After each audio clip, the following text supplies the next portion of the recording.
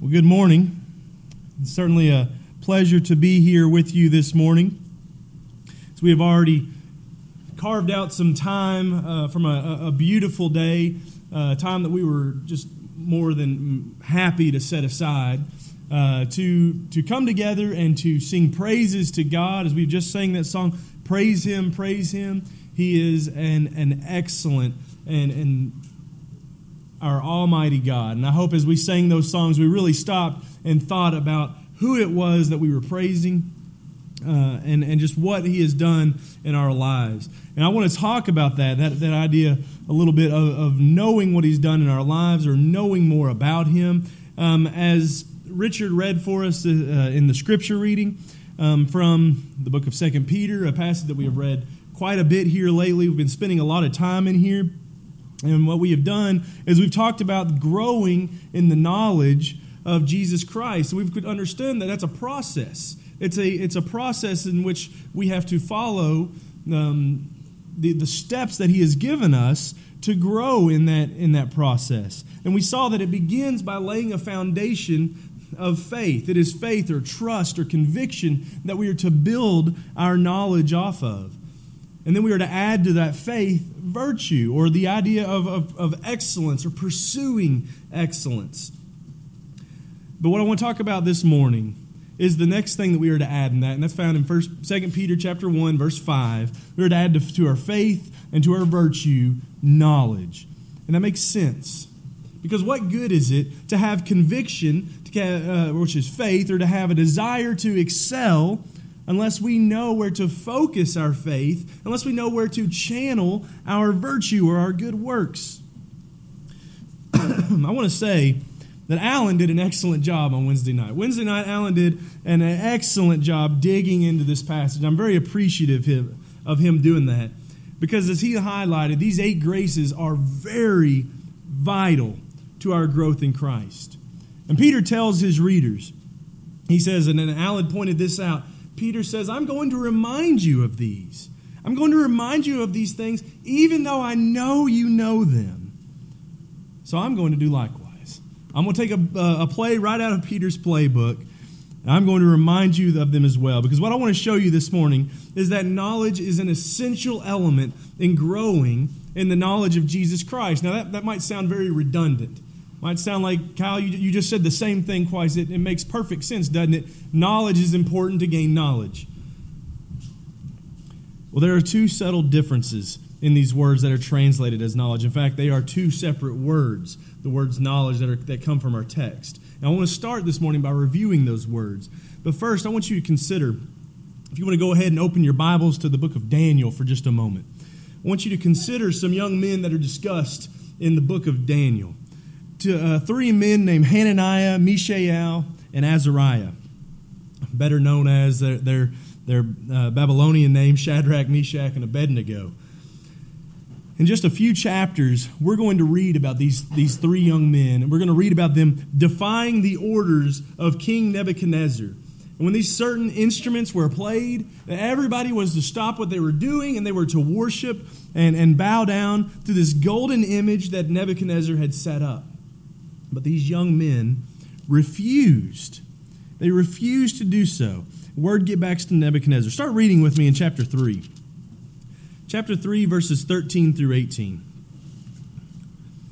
It says, Then Nebuchadnezzar, in rage and anger, gave orders to bring Shadrach, Meshach, and Abednego. And then these men were brought before the king. Nebuchadnezzar responded and said to them, Is it true, Shadrach, Meshach, and Abednego, that you do not serve my gods or worship the golden image that I have set up? Now, if you are ready, at the moment you hear the sound of the horn, flute, lyre, trigon, and psaltery, and bagpipe, and all kinds of music, to fall down and worship the image that I have made, very well. But if you do not worship, you will immediately be cast into the midst of a furnace of blazing fire, and what God is there who can deliver you out of my hands? Now, let's stop right there just for a second. Here's the problem that Shadrach, Meshach, and Abednego are in. These 3 young men have gotten themselves kind of in a pickle here, because not only do they do something very hard by defying the king's orders, behind his back, so to speak. They weren't necessarily doing it in hiding, but they weren't directly in front of him. They've defied his orders when he's given this command. But now they're not only in front of him, but they're faced with a very painful death, this idea of being burned alive. And he's saying, you have a choice. You're going to do what I said, or you're going to die. Those are your choices. Seems like a pretty simple choice for most of us today.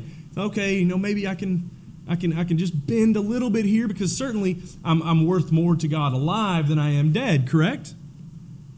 Shadrach, Meshach, and Abednego go on in verse 16 saying, O Nebuchadnezzar, we do not need to give you an answer concerning this matter. If it be so, our God whom we serve is able to deliver us from the furnace of blazing fire, and he will deliver us out of your hand, O king. But even if he does not, let it be known to you, O king, that we are not going to serve your gods or worship the golden image that you have set up. How can these young men have such a strong faith and have such a strong drive to serve God, even in such a sacrificial way, as to give up their own lives? Standing before the king and saying, you know what, our God can deliver us, but even if he doesn't, we're not serving you. We're serving him. Just a few chapters later, again, we're going to read a similar story in Daniel chapter 6. A new king, Darius, is in charge. Darius foolishly signs this decree, says that by punishment of death, no one can worship or pray to any god or man except Darius. But again, like his friends, Daniel hears of the decree, but he is not going to be hindered in his service to God. Again, it's mind-boggling when we really stop. As Jim talked a minute ago about the persecution that people around the world have to face, as opposed to the things that we are so oftentimes worried about. It's mind-boggling how someone can take persecution like that and still say, no, I'm going to serve God. I'm going to stand strong in the face of a very real, a very dangerous threat. And I believe the answer to that is found in part back over in Daniel chapter 1.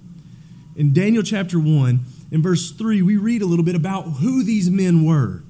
It says, then the king, again, this is going back as Nebuchadnezzar, the king ordered Ashpenaz, the chief of his officials, to bring in some of the sons of Israel, including some of the royal family and the nobles, youths in whom was no defect, who were good-looking, showing intelligence in every branch of wisdom, endowed with understanding and discerning knowledge, and who had the ability for serving in the king's court.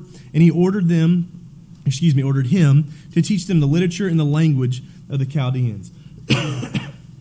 These young men were to be good-looking, they were to be wise, and they were to be endowed with understanding and discerning knowledge. What King Nebuchadnezzar was looking for was people who were teachable, people who could be taught. This was important to him because they wanted to teach them these ways of the Chaldeans. They wanted to teach them how to serve in his courts. So they had a purpose for that, but they looked at these people and they said, these are people who are teachable. And then we noticed where they came from. Not only were they teachable people, but they were teachable people who came from the kingdom of Judah. And in that kingdom of Judah, we understand that Judah, while they certainly fell from God, they were the ones, they were the kingdom that sought the longest to try and serve God the way that he intended to be served. But then not just anybody from Judah. They were from the royal families of Judah and from the nobility of Judah. So what we have here are young men who have been shown to be studious or capable of discerning knowledge and had the opportunity, being royalty, to be exposed to high teaching. We might ask yourself, well, what kind of teaching is that? Verse 8 makes it pretty clear that it must have at the very least been taught about the dietary restriction placed on them by God. Verse 8 says, but Daniel made up his mind that he would not defile himself with the king's choice food or with the wine which he drank. So he sought permission from the commander of the officials that he might not defile himself. Certainly they were taught more than just the dietary restrictions. Certainly that's not the only thing that they were taught. They were able to stand strong. They were able to be faithful to God and to serve him in a very bold manner because they knew something about God. And I believe this is what Peter is alluding to when he calls for Christians to add knowledge to their virtue and to their faith. And I believe we will see that as we consider. I don't know what's going on with that screen behind me. As we consider how our faith and our virtue are reinforced and are held up by knowledge. First things we need to do, though, as I mentioned earlier, is that there are two words used to describe knowledge. So we need to know a little bit about knowledge. These two words are two completely different Greek words. One is translated epigenesis. I practiced that like 5 times last night, just over and over again. I've got it. I've got that word down. I didn't have it down. Epigenesis. That is the knowledge of Jesus Christ. And in another study, we noted that already. We talked a little bit about this word. It's the phrase that is found in 2 Peter chapter 1, verse 2, verse 3, and verse 8. And this word means to become thoroughly acquainted with. To become thoroughly acquainted with, to know thoroughly, to know accurately, or to know well. This knowledge only comes, as we read these scriptures, it only comes as we demonstrate these 8 graces, these 8 Christ-like graces in our lives. So that's certainly one of the definitions of knowledge, and that's the definition that we're striving to grow in a thorough acquaintance with Christ. That means, another way of thinking about that would be a very strong relationship. That we are going to know Christ and know Him well. But to do that, we need to add one of these elements. This is the element gnosis, another word meaning knowledge. It means to seek to know, to inquire, or to investigate. That is the word that is used in 2 Peter chapter 1. 2 Peter chapter 1, verse 5. And this word, again, conveys a very normal idea. We understand this idea of knowledge. It is an awareness through study or an awareness through experience. We have gained knowledge like this in our lives. We have an awareness that 1 + 1 = 2 because we have studied how math works. We have an awareness that hot things are hot and cold things are cold, oftentimes because we've touched them and we've learned. We understand how to get this type of knowledge, how to get this awareness. God is saying this knowledge, which in this case is pertaining to understanding the will of God and the way of salvation through Jesus Christ, is essential in growing in a close and thorough relationship and understanding and knowledge of Jesus. So what we are to do is to add to our faith and our virtue gnosis, knowledge, so that we can truly know, or epignosis, or epigenesis, Jesus Christ.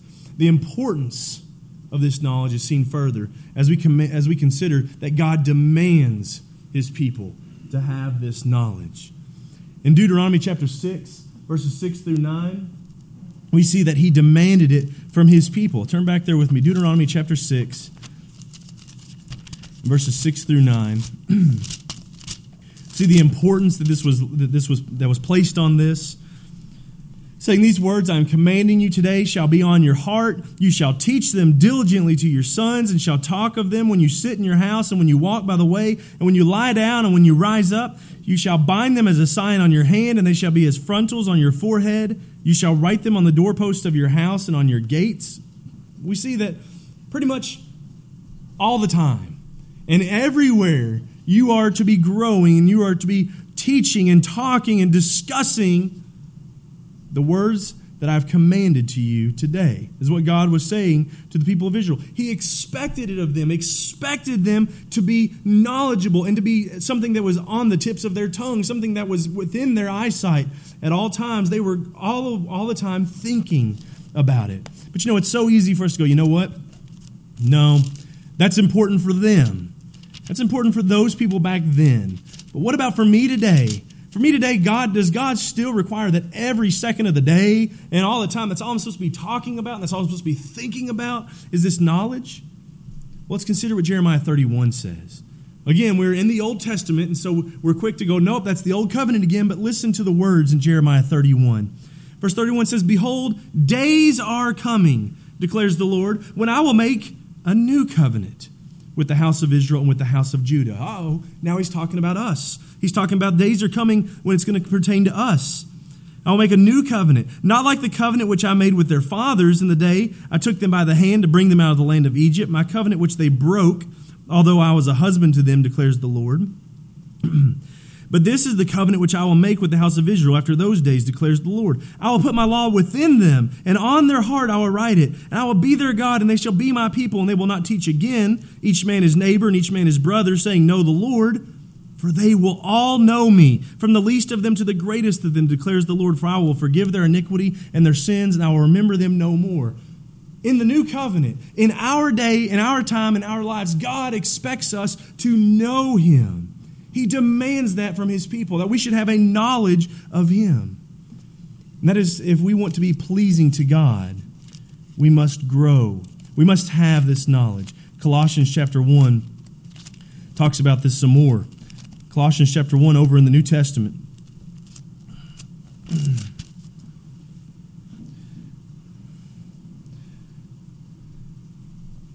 Colossians chapter 1 and verses 9 through 10 say, For this reason also, since this day we have heard of it, we have not ceased to pray for you and to ask that you may be filled with the knowledge of His will in all spiritual wisdom and understanding, so that you will walk in manner worthy of the Lord, to please Him in all respects, bearing fruit in every good work and increasing in the knowledge of God. You notice what else was laid out in that passage there? Not only are we told that we are to be knowledgeable of God, and that is what they pray, that we will be filled with the knowledge. But you notice also in verse 10 that we are to be pleasing to God. A couple Sundays ago, we talked about how it's impossible to please Him unless we believe that He is. We are to have faith, and then we are to be bearing fruit in every good work. Again, that's that idea of virtue. Faith and virtue increase real knowledge of God. We can see how these things are dependent, not just in 1 Peter chapter 1, but also in other places. We see that there is an emphasis placed on these things being dependent upon one another and added to one another, causing increase. We see that God demands that from His people, to have knowledge. But God is also displeased when we show a lack of knowledge. Hosea chapter 4. Hosea chapter 4 and verse 1.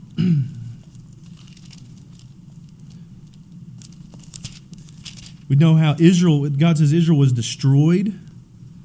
Listen to the word of the Lord, O sons of Israel, for the Lord has a case against the inhabitants of the land, because there is no faithfulness or kindness or knowledge of God in the land. In verse 6, my people are destroyed for a lack of knowledge. Because you have rejected knowledge, I will also reject you from being my priest. Since you have forgotten the law of your God, I will also forget your children. In Hosea chapter 6, verses 4 through 6, he goes on to say, What shall I do with you, O Ephraim? What shall I do with you, O Judah? For your loyalty is like a morning cloud, and like the dew which goes away early. Therefore I have hewn them in pieces by the prophets. I have slain them by the words of my mouth, and the judgment on you are like light that goes forth. For I delight in loyalty rather than sacrifice, and in the knowledge of God rather than burnt offerings. God was very displeased when His people showed a lack of knowledge. And in 2 Thessalonians chapter 1, we see that likewise with us today, He will be displeased if we do not know Him. 2 Thessalonians chapter 1, verse 8, dealing out retribution to those who do not know God, and to those who do not obey the gospel of our Lord Jesus. These will pay the penalty of eternal destruction, away from the presence of the Lord and from the glory of His power. Without knowledge, we have nothing. Without knowledge, we are lost. Romans 10, verse 1 through 3, Brethren, my heart's desire and my prayer to God for them is for their salvation. For I testify about them that they have zeal for God, but not in accordance with knowledge.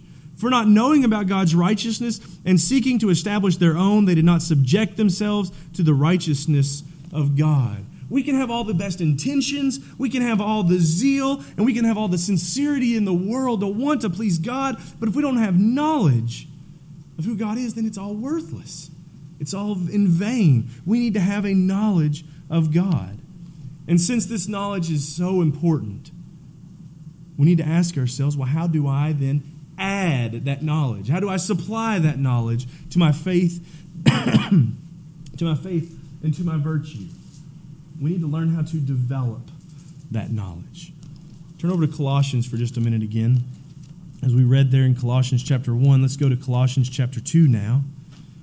Colossians chapter 2, verses 1 through 3, and read with me.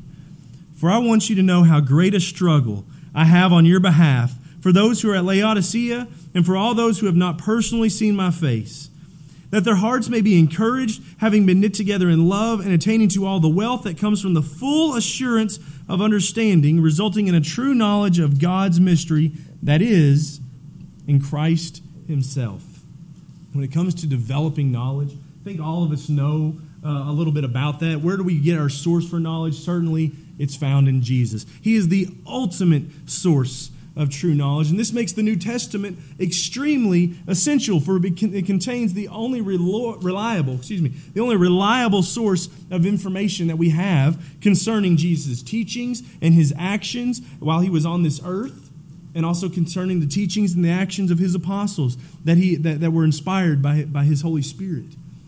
I want to say it's 2 Timothy chapter 3, passage when we bring up the source for knowledge. I'm sure most of you very quickly think of this passage. 2 Timothy chapter 3, verses 14 through 17. It's going to show us that all the Bible is an excellent place to receive knowledge. Saying you, however, continue in the things you have learned and become convinced of, knowing from whom you have learned them. And that from childhood you have known the sacred writings, which are able to give you the wisdom that leads to salvation through faith which is in Christ Jesus. All Scripture is inspired by God and profitable for teaching, for reproof, for correction, for training in righteousness, so that the man of God may be equipped for every good work. Again, we see an emphasis placed on the fact that knowledge makes us able to be equipped to have virtue, to have that pursuit of excellence in our lives. And that is the source for our knowledge, comes from Jesus and comes from the Bible. Not only from information about Christ and His salvation, but also the things which make for a complete man of God. The knowledge which we are to add to our faith and the knowledge that we are to add to our virtue is found only in the pages of God's Word. And I think most of us are going to say, okay, that's pretty low-hanging fruit right there, Kyle. That's a pretty obvious thing to say. When we are seeking knowledge, where's the source of our knowledge? God's inspired Word. That's obvious. But what's maybe not so obvious is our search for that knowledge. In our search for that knowledge, we must have certain attitudes. In our desire to obtain it, there are attitudes that are necessary for us to have.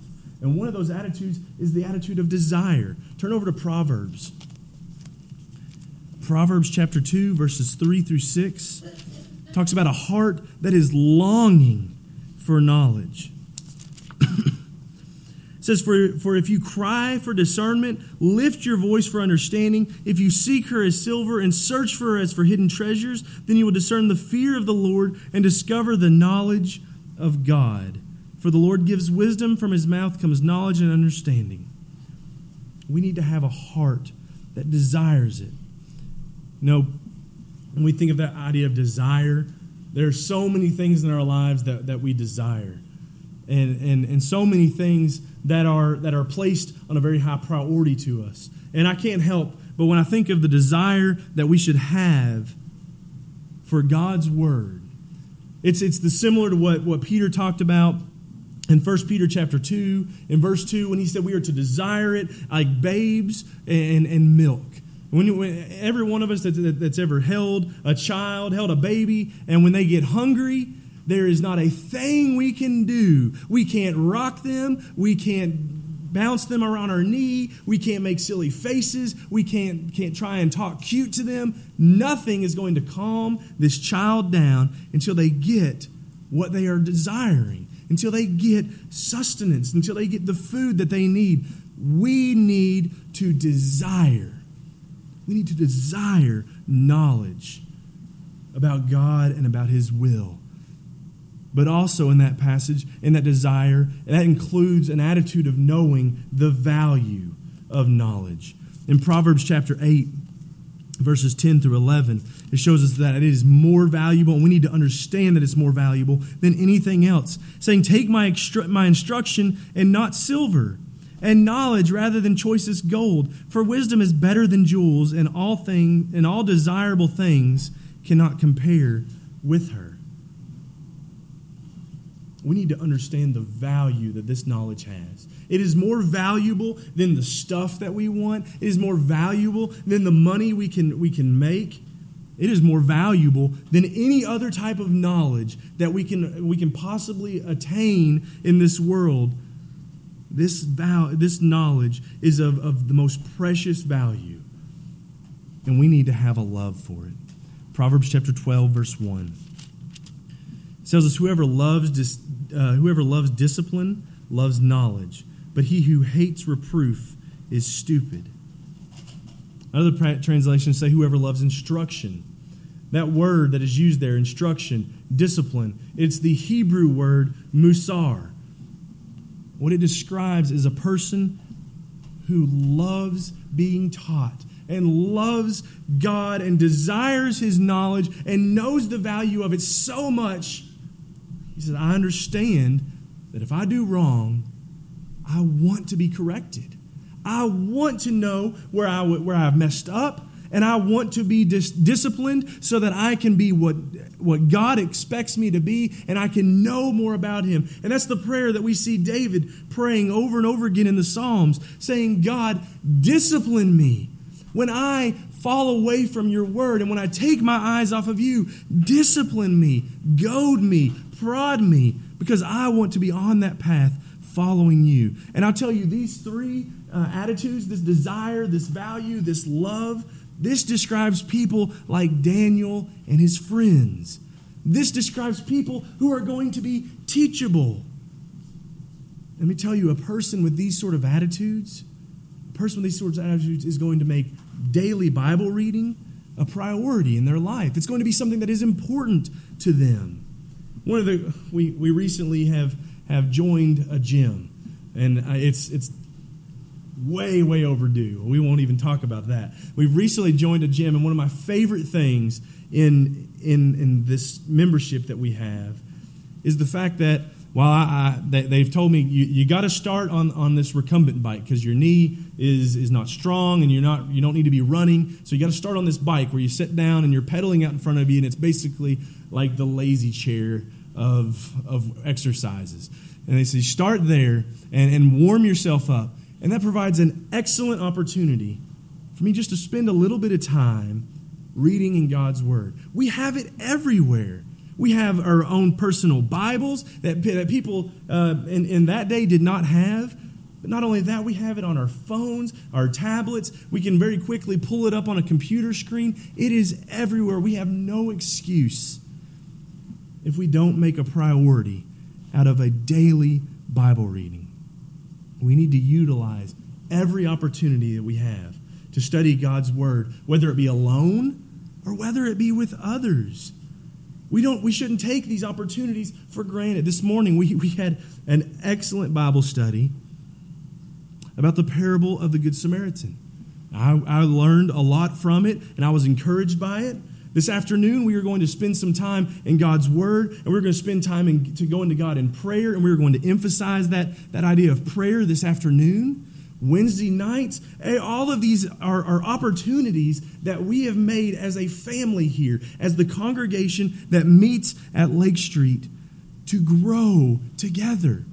Do not take for granted these opportunities, because what we do is we demonstrate an attitude that says, I think acquiring the knowledge of God's Word is a priority. And if we are diligent in our study of God's Word, then our progress will be evident.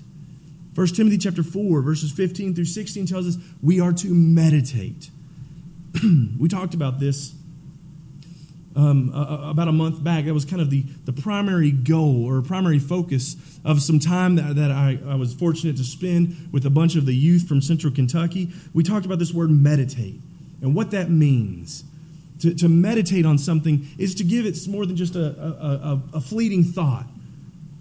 You know, we don't meditate usually on a sign that we see on the back of a semi-truck as we're driving down the interstate. Maybe we read it and we go, oh, and then we go on. But we are to meditate. We are to give time and effort into thinking about what? About God's Word, about this, about what we have recorded for us that describes to us God. And in doing that, it will produce. It's not that it might produce. It will produce an example that others can follow. But I want to warn you that the opposite of this, the reverse of this, is true as well. Sadly, it is painfully obvious when others show by their example that they are careless in their study of God's Word. But having said that, I think that brings up a very important point that we need to consider, that there is a danger as well from knowledge. Turn over to 1 Corinthians chapter 8. Knowledge is essential to adding to our faith and to our virtue. This idea of investigation, this idea of a desire, a love, a value of knowing more and growing closer to God. But one thing that is very evident is knowledge can make and can breed arrogance. 1 Corinthians chapter 8, verse 1 and 2 says, "Now concerning things sacrificed to idols, we know that we all have knowledge. Knowledge makes arrogant, but love edifies. If anyone supposes that he knows anything, he is not yet known as he ought to know." Knowledge can puff up rather than build up. That word that is used there, I put it on the board again. That is another Greek word. And I know these are a lot of Greek and Hebrew terms that we've talked about today, but it's important to understand the meaning behind the words that were used. That word is fusiao, and it literally means to inflate. We think about it with a balloon. You can go fusiao that balloon or that raft. Let me show you a little bit about how it works. We can see it in the way it works in our very lives today. You take any one of us men. I know that I, for one, am very, very susceptible to this. And you give us the little bit of knowledge that we have done something well. And then stand back and watch. Because our heads will fusiao. We will inflate. We will swell up. You ever heard that phrase sometimes, he knows just enough to be dangerous? Sometimes we know just enough to be dangerous, especially to ourselves. I'm going to share an example with you of that. Back several years ago, I can't remember if Ryder was born yet or not, but a friend of mine came over, and he come to the house and was just real excited. He said, I saw this video on YouTube, and they were making smoke bombs, and it's really easy, and we can do it. And I was like, okay, let's do it. And it was only 2 ingredients. There was a potassium nitrate and sugar. And I was like, okay, we can't mess that up. You can't really mess up just 2 ingredients. You just put one in here, shake it together, heat it up. It's good. We can do that. And so we did it. We made one, and it worked. And we had knowledge. We had watched YouTube videos to get that knowledge. And then we had experience that gave us that knowledge. And we lit it, and it went, and it made a smoke cloud, and it was gone. We were like, that was cool. I want to do that again, but it's got to last longer. And now we can start to be a little inflated in this. Certainly, we know what we're doing. We've made one. We're scientists. We're rocket scientists. We can do this. Let me tell you, I was getting inflated, but we became deflated very quickly. I decided I need to take responsibility for that. I decided that if we add baking soda to it, it'll slow the reaction down. Well, baking soda kind of inflates things while they're cooking as well. Instead of being this caramely syrup that was supposed to be, it turned into this great big powder. And we were smart enough to cook it outside, but the grill that we were cooking it on, the gas grill, the flames came in contact with that big bubbly surface, and this smoke bomb turned into an explosive, fiery goo that flew out. It literally blew up in our faces. Fortunately, it didn't hit any of us in our faces. It gave my friend 3rd-degree burns on his hand.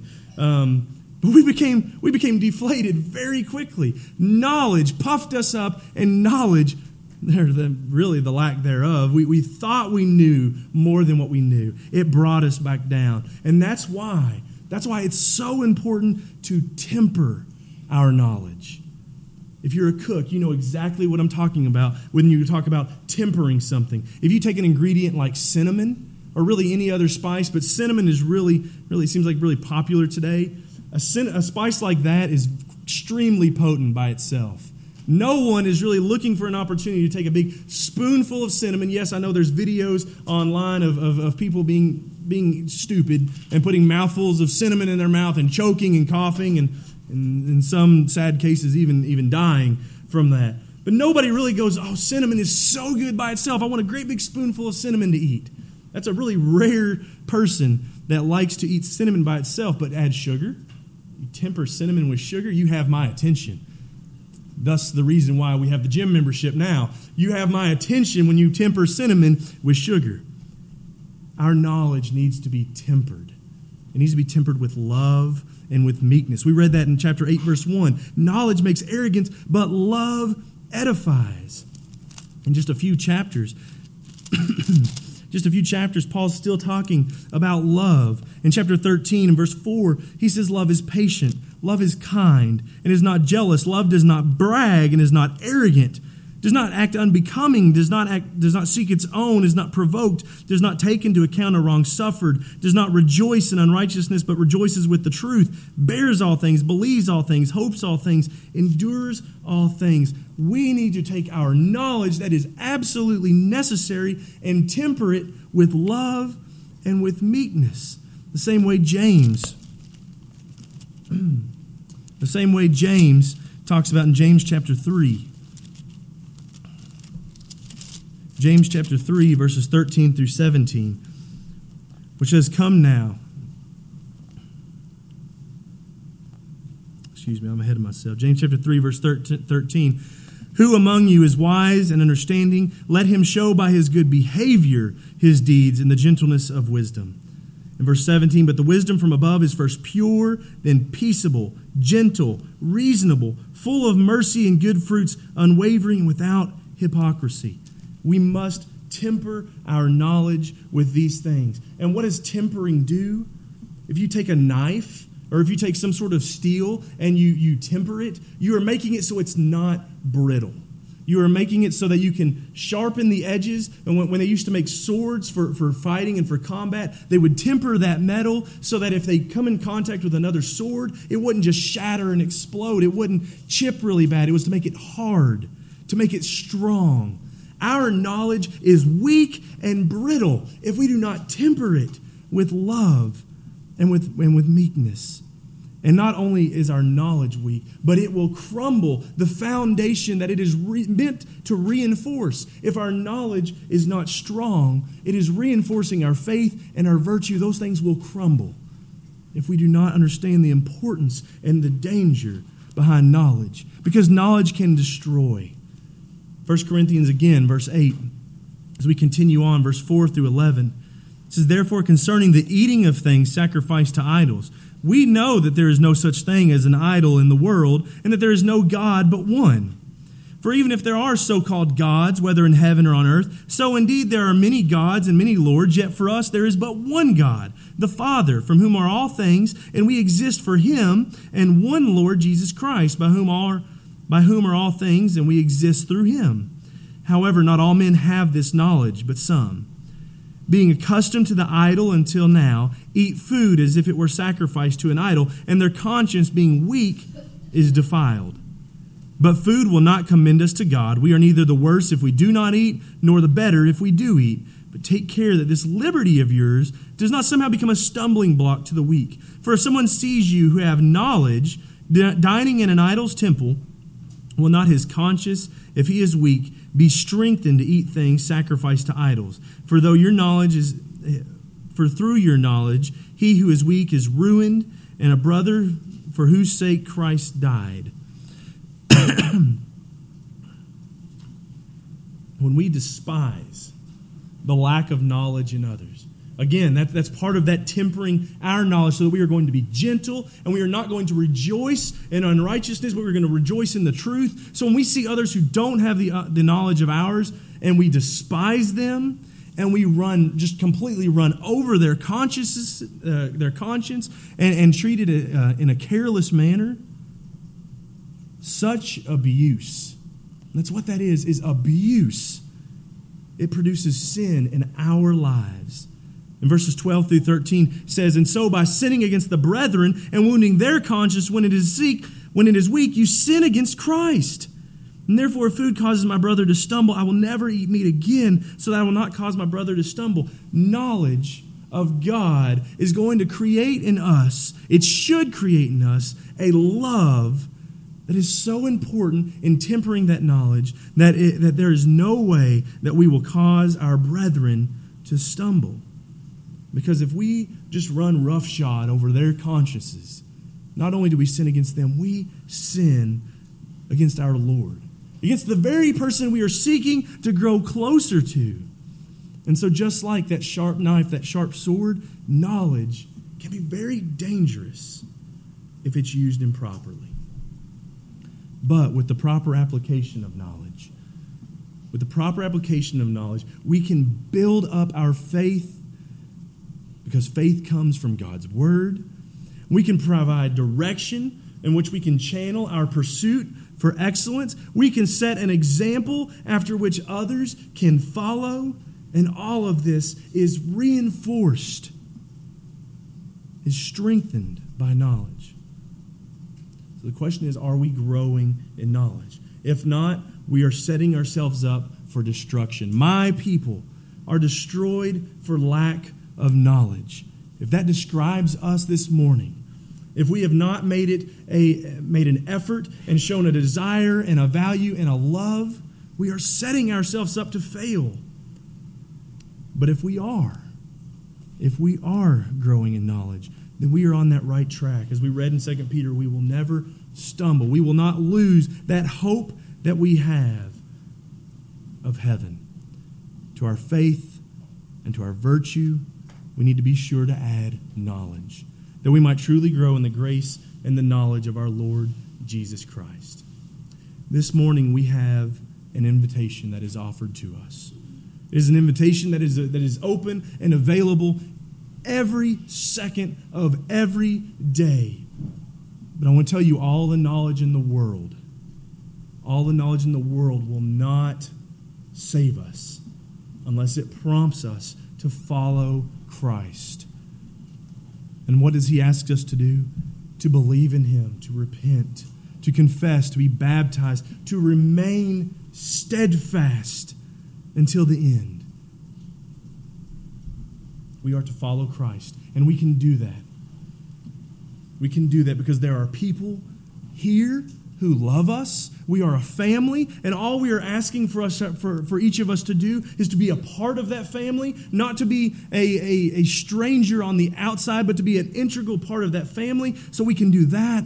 We can certainly be joined with those people who already love us so much, but we can do that because God wants us here. He wants us to be part of that family, and a knowledge of him will teach us that he desires to help us in that. If that is your desire as well, if that is your desire this morning, won't you please come forward right now and let it be known as we stand and sing.